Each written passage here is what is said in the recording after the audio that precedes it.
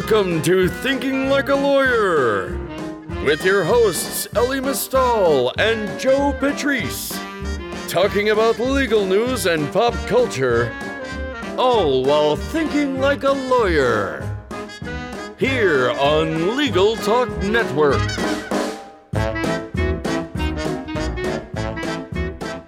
Hello, welcome to another edition of the Thinking Like a Lawyer podcast. I'm Joe Patrice from Above the Law. I'm joined by my colleague, Catherine Rubino. Hi, Joe Patrice. How are you? Good. It's it's another day. Yeah, it's another day. We're inching ever closer to Election Day, which seems like pretty good news. Yeah, no, I mean, we're coming down the stretch. We're, as of right now, as we're recording, I am putting the finishing touches on yet another drinking game that So you're going to kill us all. Everybody will have already cursed me over by the time this comes out. Yeah. I mean, listen, you did one for the VP debate and you did one for the first debate, not the town hall, the dueling town halls, which, by the way, very surprised that Biden had higher ratings than the Trump town hall, but I'll take it.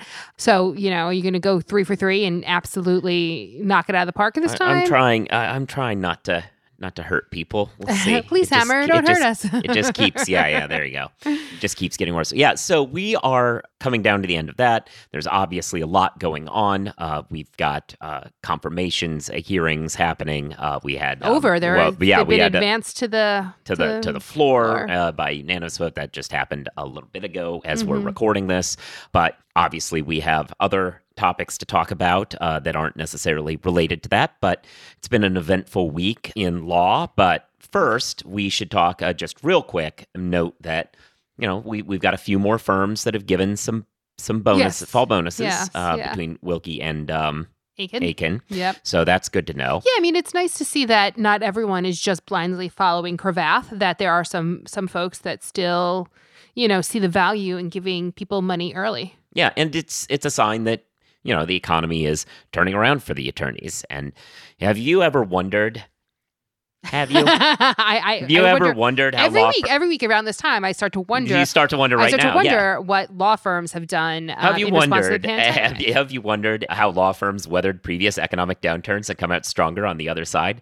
LexisNexis Interaction has released an in-depth global research report confronting the 2020 downturn, lessons learned during previous economic crises. Download your free copy at interaction.com/likealawyer to see tips, strategies, plans, and statistics from leaders who have been through this before and how they've reached success again. So going from all of that, we should talk about what's actually the big story of the week for us. Okay. Not a big law firm, not a Supreme Court justice. Is it big at all? Well, there's a question about whether it's big. It's important. I don't know how big it is. We, of course. Well, I mean, because some people know though exactly how big it is. A lot of people do know. Unfortunately, too many people found out exactly how big it is. Yes. So, as we record these shows, utilizing Zoom, I am here to just convey to you that I am fully clothed right now, which makes us different than, say, a certain legal analyst who's of great renown on cable news. So Jeffrey Toobin this week has been apparently fired from The New Yorker and is on a leave from CNN and doesn't appear to be doing a lot of stuff right now because he was conducting, it's personal business. Personal business on the company dime. Yeah, that's the way to put it. That is a way to put it, that's for sure. That is a way. Yeah, so Jeffrey Toobin was doing a Zoom conference with people from WNYC and The New Yorker, where he worked until recently, and very recently. They were doing a simulation of the election, which I of something, I guess. Didn't quite understand what the logic of this simulation was. Like, he played the courts in a simulation of the election. I don't even know what that means, but whatever. So they were doing a dry run of some sort of weird simulation. He did not understand how maybe the camera works. So, okay, yes. He definitely did not understand how the camera works. That is 100% accurate. But let's back up a second. Okay, we're backing up. Just a half second. Because regardless of whether or not your camera is currently recording, there are some things you should not be doing when you're in the middle of a work call. I don't care how boring it is. Listen, before I was a podcaster / blogger, I was a lawyer. I worked at legal technology companies. I'm telling you, I've been in boring meetings in my lifetime. Mm-hmm. Never, ever, ever even once has the thought occurred to me in lieu of actually. Hey, I could be masturbating right now? Yeah, that just never even crossed my mind. Yes. Well, apparently it does cross Jeffrey Toobin's mind, allegedly and seemingly confirmed to the extent he is in no way countering this And I mean, narrative. people saw it, Yeah. right? It's not like oh, something happened behind closed doors. Like he was on a work Zoom call with his camera on, jerking off. That is apparently what has happened. Yes, that is the information we currently have. That is what's happened. And look, as I put it, like I'm on a lot of bad calls a lot of times. I mean, we Sure, we work all together. I'm on calls with you. Okay, friend. No, I was saying that more as in the not- kind of calls I'm on. I'm not saying any. I'm not what you making meant. any That is aspersions. That's not what you meant. Okay. That's not what you meant. See, I That's not what you meant. I feel I'm being You maligned. Do you? Yeah. Well, you should. First of Yeah. all, you should. Okay. Second of all, it was what you were saying. You were trying to malign me, not the opposite. Anyway, come on. I don't want these non-committal grunting So noises. I don't know what you're doing when you're just grunting over there. That's fair. That's fair. No, and that's a good point. Point well taken. I doff my hat to you. And doff my hat is a euphemism. No. So, look. So I've been on. I'm gonna cough.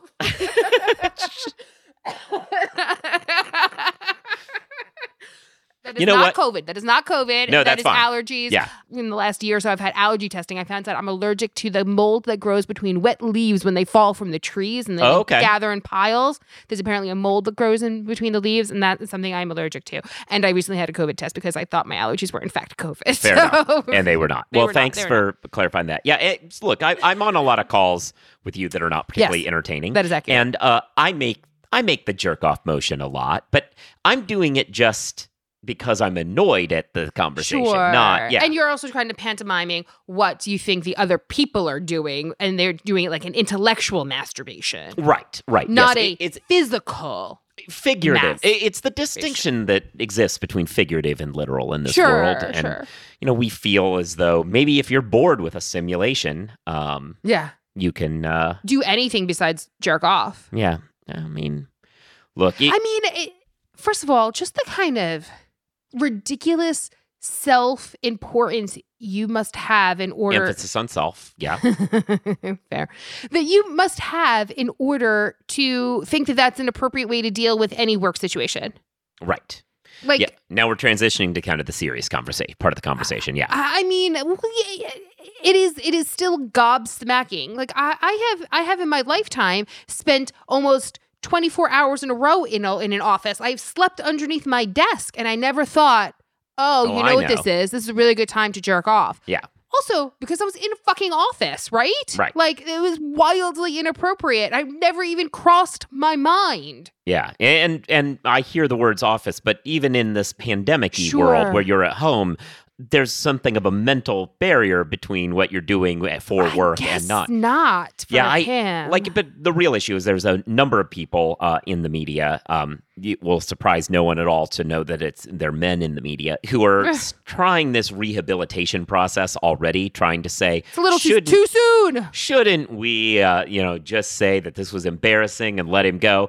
And the answer to that is no, because this is sexual harassment. Like that's Yes. what this is. Yes. It is not something. It doesn't matter that he didn't intend to do it or whatever. But like when he's doing this sort of stuff, I mean, he did intend. He did. he intended to do it. Right, I don't think it right, was right. accidental. Right, but that's what I'm saying. And Right. initially, it came out after it was a couple hours after the initial story broke that what he was actually doing was revealed. Initially, it was just that he somehow revealed himself inappropriately, or something inappropriate happened on the call, and the exact specifics were not yet known.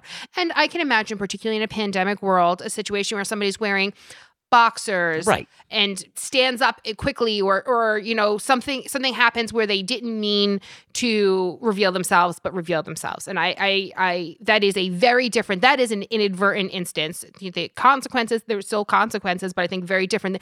Right. It's not like you accidentally like pull over the bottle of lotion and look what happened. Wow. Okay. Yeah. Right? This is a very deliberate action that he took. Yes. Yeah. No, and it's not. And so it's not like, oh, it's so embarrassing. Oh, embarrassing is like, when I was in grade school, Uh-oh. This is going a weird direction. the strap on my bra broke. Okay. strap on my bra. And that is something that was inadvertent. It was very embarrassing. I would hate for people to bring it up years later or get fired as a result of something like that, where it's beyond sort of your control and it's something embarrassing happens to you. Right. These things happen. That is part of the human condition. Embarrassment is part of it. It is fine. That is a very different situation than deliberately revealing yourself. Right. And I originally, when I heard this, I posited the idea that this was some sort of an accident when somebody was just not professionally dressed, but nonetheless taking it seriously, which can happen. But that's the sort of thing that in the world of COVID, I think is... Right, could happen. But I mean, I flagged at the time that I felt it might become something worse, which it then did, when Toobin's statement about it was that he apologized to his wife, which seemed like not a thing you would do if you accidentally had, something he is well practiced at. Yeah, true. So this leaves now a hole for, yeah, no, I did not, that one I didn't even, This leaves now a hole in space where there were legal analysis on CNN and in various other outlets. It seems as though this might be a good time for these networks to consider branching out and bringing on other voices to do these sorts of timely and important legal analysis. There Catherine are several at abovethelaw.com. Well, there's definitely that. Of course, we're always available. I haven't done much legal analysis since Al Jazeera America went under. I definitely hitched my start to being a legal analyst for that network, and that unfortunately didn't pan out. Didn't pan out. But there's some real gems that I had while I was there. But still, but yes, no, obviously we're available. But more importantly, I think that our colleagues are available. Obviously, Ellie, former co-host of this show, is around. There's plenty of people you can go to. So we're making that pitch to anybody in the media who's listening, looking to book people that, we've got between us and more importantly, thinking like the lawyer alums out there for people to go talk to. But yeah, though this is all real life. This is all real life. So speaking of tools,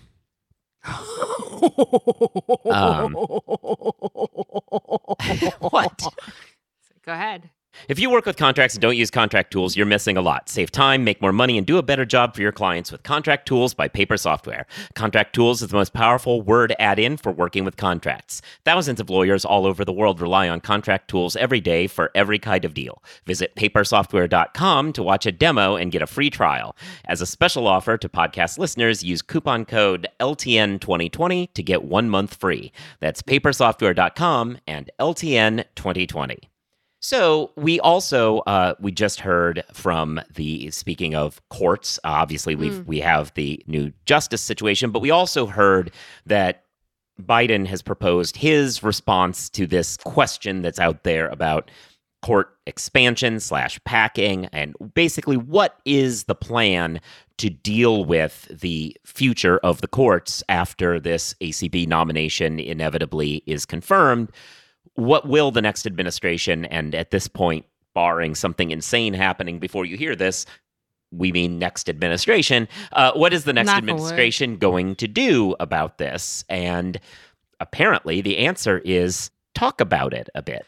Okay. First of all, I have a slightly different take than you do. So before we get into the nitty-gritty, can you, without editorializing, just kind of give a brief, this is what the Biden plan is? Yes. So in a interview with Norah O'Donnell, Joe Biden says that his response to the court reform issue, which earlier he had said back in the beginning of the year, he had said he was opposed to the idea of court expansion. Sure, because it's been well maligned throughout history. Right. Then he took on more of a stance in those town halls of, well, it depends on what happens with this nomination. Sure. I'm leaving my options open, but the implication being then, that he would do something. Now, the more concrete answer that he's offering is that he would put together a bipartisan commission of constitutional scholars and practitioners and liberals and conservatives to talk about what court reform might look like. Okay, so your take is? It's the ultimate brush-off move, right? This is the definition of we're going to appoint a committee to talk about something is the way in which governments and officials say this is something we don't really care about and we're going to bury it somewhere. It is a blow off of it. It signals that there's not that it actually, as opposed to signaling that, hey, this is an important thing we want to look at, it actually sends the opposite message. It sends the message, I can't be bothered to have an opinion about what to do, so let's just defer this to some other time. It also, to the extent that it is being advertised as bipartisan, is a recipe for a failure to get any progress on it. There are scholars who've already written about it. You can read about it yourself. Mm-hmm. You can figure out a good idea, and then you can advocate for it.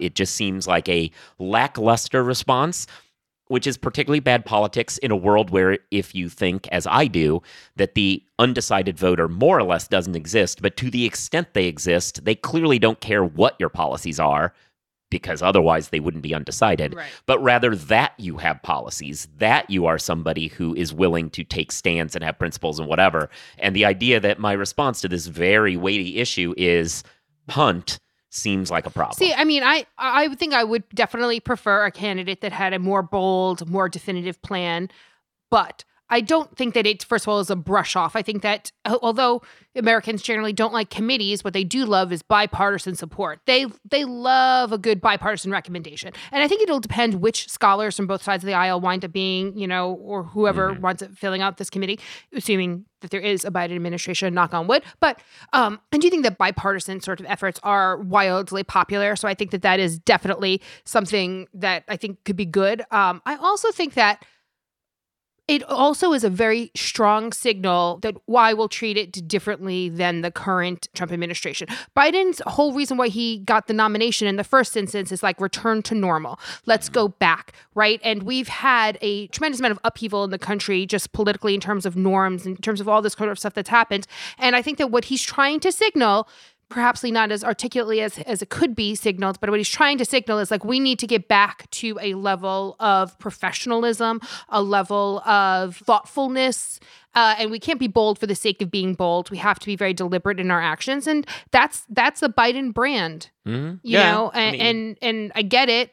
I will kind of reserve my final judgment to see who's actually on, the committee, but I think that there are a lot of not necessarily Republican, because I think that it's become too partisan, but I do think there's a lot of conservative legal scholars who might be much more willing to engage in actual discussion. I don't know, but it'll be interesting.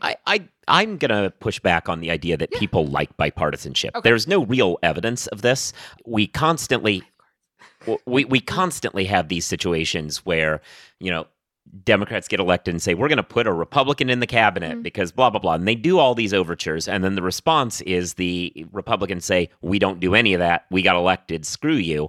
And this doesn't seem to change anyone's opinion one way or the other. Sure. And I think there's just like the myth of the undecided voter, and they do exist, but they are a very increasingly small number of people, is people don't actually care about bipartisanship. The vast majority of people who vote in the country choose one side or the other consistently. And to the extent there's people in the middle, there's no evidence to suggest that showing kindness and generosity to the other side is the way to bring them on board.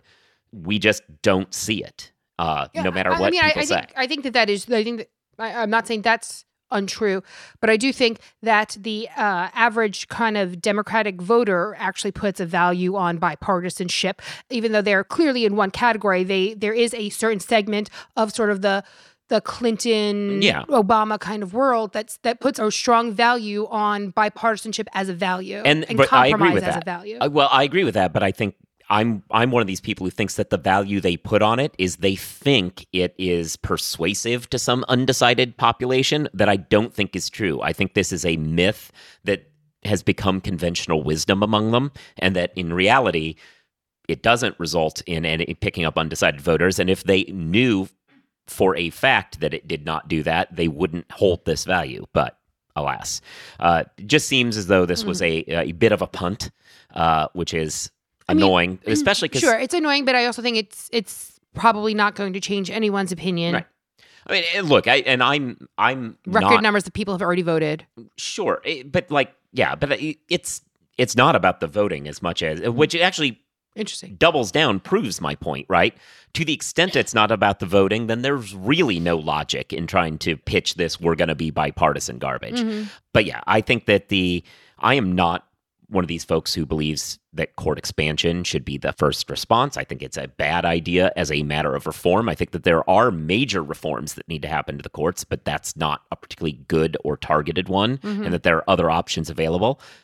But I don't think there needs to be a commission to flesh them out. They're out there. We've all written about them. I write like these kind of pop culture-ish articles about them for like the masses, but, sure, but Lawrence scholars, Tribe, yeah. scholars are writing this. It's Sure. out there. It is known. You don't need a commission to flesh this out, especially when you consider that the kinds of people who would end up on a commission of practitioners and so on and so forth are people who are, doing good work, but are functionally lobbyists, right? They are people who represent powerful interests in what they want to do, and that's how they want this court structured so that they can continue to do that. And, that's all well and good, but not necessarily the people who should be invited into the reform discussion. Anyway. But I will just say, seems bad. but I also think that like if it's focused as there will be court reform, what should the reform be? That is already left of center. Yeah, I guess. Yeah. I'm not sure it begins with that discussion is the problem. Well, sure. I think that's a I guess precondition that that's you're fair. putting That's on fair. it that would Yeah. be more favorable. Anyway, alas, it's not encouraging. It's not the best thing I've ever heard, but far from the worst news of the day. Yeah, no, it's just Yeah, I mean, there's I hear there's what a you're lot written out there, and they can just figure it out on their own. Speaking of finding things that are well written, that are written and probing the record. Sure. Are you looking for a true alternative to LexisNexis or Westlaw? You could save thousands this year if you switched to Casetext. Over 7,000 law firms, from solos to 40% of the AmLaw 100, use Casetext for legal research. Above the Law podcast listeners can go to casetext.com/Above the Law podcast to try Casetext for free for 2 weeks. For $65 per month, you'll get access to 50 state and federal case law, statutes, and more with 0 out-of-plan fees.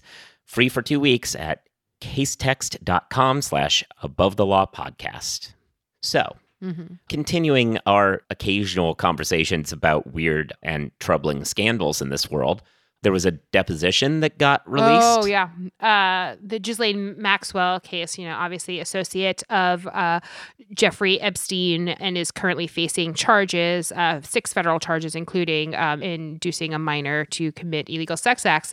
So, not great for her.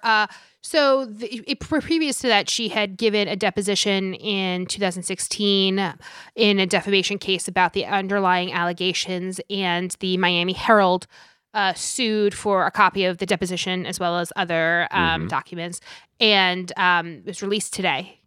Dun, dun, dun. And Slate pretty quickly put out an article being like, we have cracked the code, because obviously there have been privacy redactions made in the publicly released documents, and they have figured them out.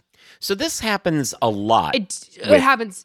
So now, yeah. and now I'm going to speak to your kind of e-discovery background Yes. here. Yes. So as a journalist, one of the things that you often do when you see a released document that's been redacted, what's the first thing that I as a journalist do when I get a redacted document? Copy and paste.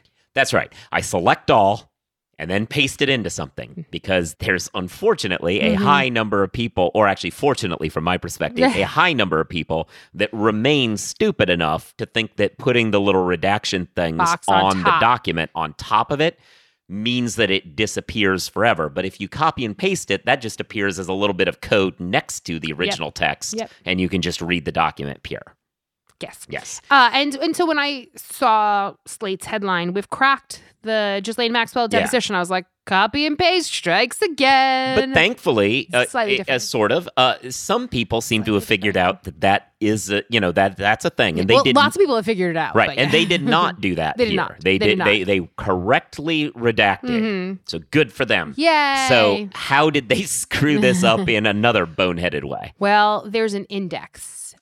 Right, because depositions have indexes at the end. Well, surely they would have redacted the names that they were supposed to redact in the index They did. too. They did. Well, yeah. Okay, they did. They okay, did. well then why would they be able to crack it then? Well, a bunch of different reasons. So part of it is because And it's alphabetized. Oh, the alphabet. The alphabet. Oh, new technology is getting people every day. The alphabet. The alphabet. So for one of the examples, they were able to piece together the word that was redacted in the index. It was right before clock. Right. It was before clock and right after, like, clap or something like that. And it's like, what name? Words that have been implicated. So it has to be a proper name, right? Because it's privacy protection, so it's proper name. Who has been implicated in the Jeffrey Epstein scandal? Discussions. Yeah.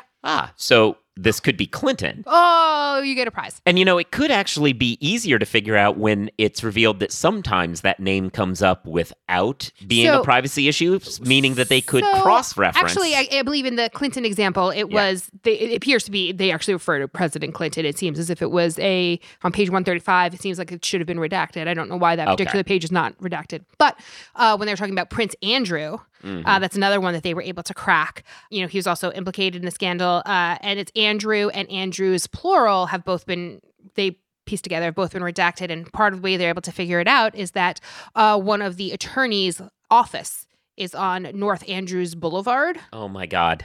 And so that's not redacted properly.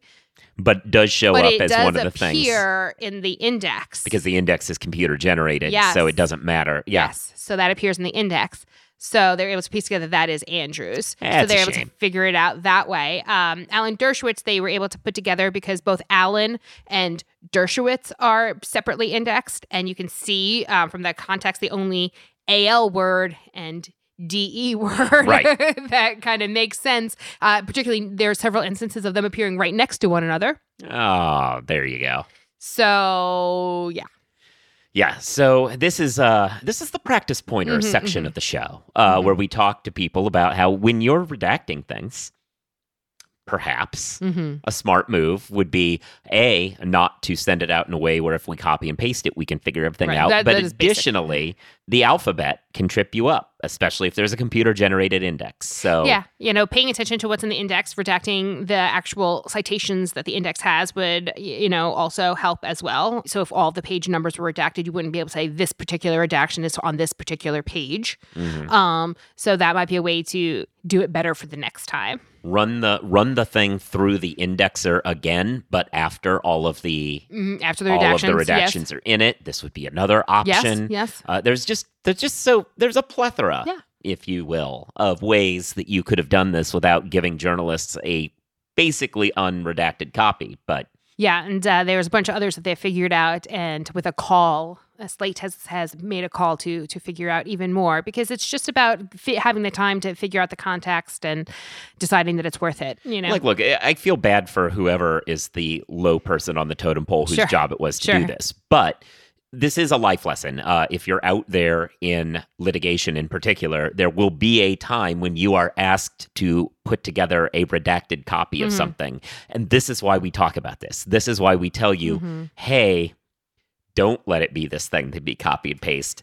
Don't, let this happen. And I mean, listen. Or do as journalists and say fine. But as your friends, as lawyer friends, we tell you. Yeah, and I will say that, except for the Clinton example, it seems as if, the redactions were done correctly, but very by the letter of the negotiated terms, as opposed to looking and thinking about what you're trying to actually protect. And it's good. A lot of times things like, and I have spent in my lifetime lots, like hundreds, probably thousands of hours of my life making redactions. That is just a fact of my life. Thousands of hours I've spent redacting documents. But you have to, and it's boring and it's time consuming. I've had to redact 1,000-page spreadsheets. Talk about awful. But you have to, as much as boring and as time consuming as it may be, you have to think about what you're doing and why you're doing it. And if there's, when you're in there and you're making redactions, like, listen, I'm just doing what I was told. I was told to redact every instance of the word, and, I was every instance. I'm just doing what I was told, but not thinking about what it looks like to new eyes that are getting it. You're doing your ultimate client a disservice. Yep. And with that very serious note, I think we should wrap it up here because we've gone. Thank you for listening. You should be subscribed to the show. You should give it reviews, stars, as well as write something. Writing shows engagement, and that shows the podcasting overlords that people enjoy the show and gets us into more indices that say, hey, this is a law show and people should listen to it. So that's very good and would be a huge help. You should be reading Above the Law, as always. You should be following. I'm at Joseph Patrice. She's at Catherine1, the numeral 1, both on Twitter. You should be listening to her show, The Jabot. You can also check me out on the Legal Tech Weekly Roundup. You should be listening to the other offerings of the Legal Talk Network. And you should... What else? Anything else? I think that's it. I think that is it. So thank you again, of course, to Contract Tools by Paper Software. And with all of that said, we will check in with you all sometime next week. If you'd like more information about what you've heard today, please visit LegalTalkNetwork.com. You can also find us at AboveTheLaw.com, ATLRedline.com, iTunes, RSS, Twitter, and Facebook.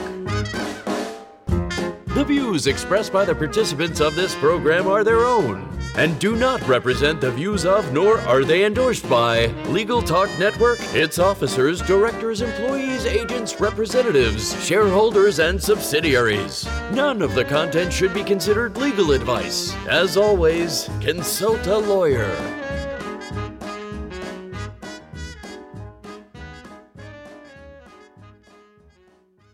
I was trying not to.